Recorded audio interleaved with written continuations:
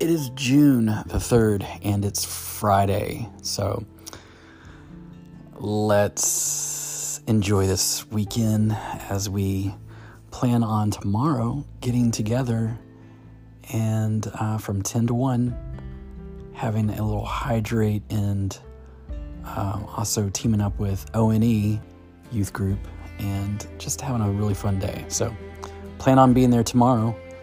And yeah, I can't wait to see your face. Hope you bring someone new, someone that's never been, because these type of activities are great to bring new people. All right, let's dive into Micah chapter 4, verse 5. Though the nations around us follow their idols, we will follow the Lord our God forever and ever.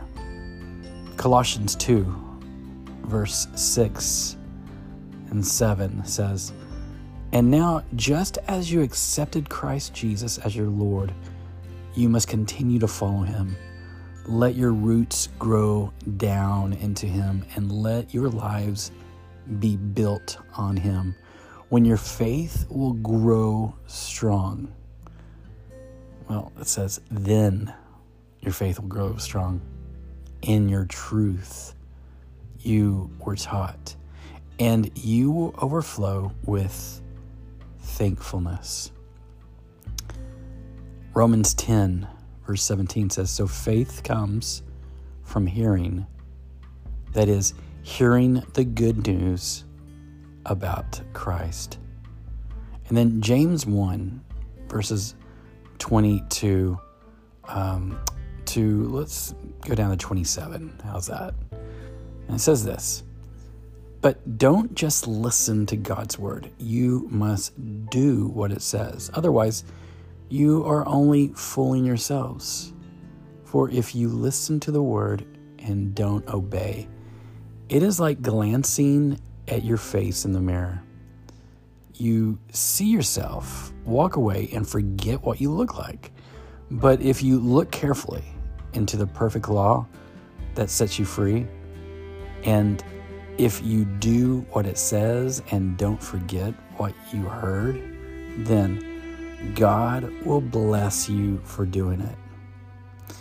If you claim to be religious but don't control your tongue, you are fooling yourself and your religion is worthless. Verse 27 says, Pure and genuine religion in the sight of God the Father means caring for orphans and widows in their distress and refusing to let the world corrupt you. These are all really good verses for today. There's more to being a Christian than just memorizing verses or hearing good sermons or attending youth group with your friends, or how about listening to Christian music? It's easier to receive information about the Bible, to know a lot, but James warns us against believers who solely hear the word but refuse to let the word motivate them to action. Like a child learning to speak or walk for the first time, action stems from hearing. Think about it. A good parent wouldn't just expect a child to walk or speak on their own. Instead, they would model the action for the child to imitate. Thankfully, we have a Heavenly Father who desires to turn our head knowledge towards kingdom-centered work. What does this mean? Well, it means that God wants to help us take what we know and apply it to the way we live, to put it into practice, the truths of the Bible, and live our lives in a way that honors Him and points people to the life-changing power of the gospel of Jesus. And yet, for some reason, we often tend to view obedience to the word as an optional component of Christianity. We can recite the verses just fine, right? But if those words don't make their way into what we say, think, and do, then we're missing the point.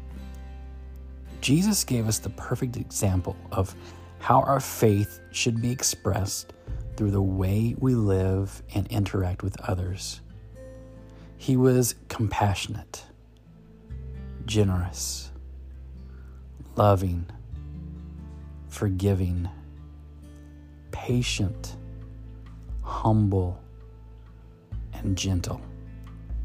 These are all character traits that, though imperfectly, we should be exhibiting every day through the power of the Holy Spirit.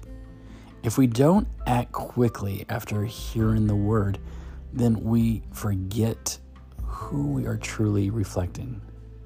Not only that, but the religion we attempt to share ends up holding no worth in the end.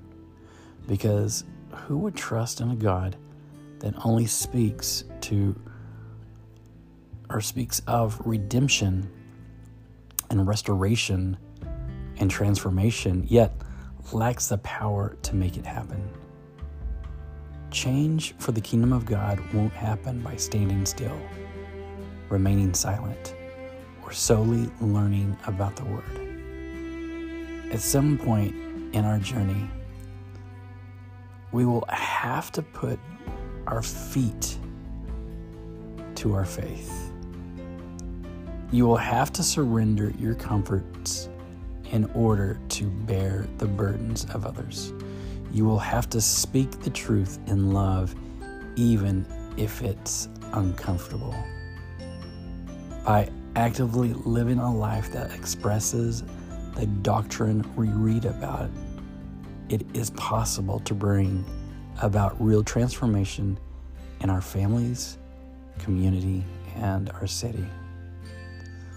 There is a joy set before us that will only come through endurance.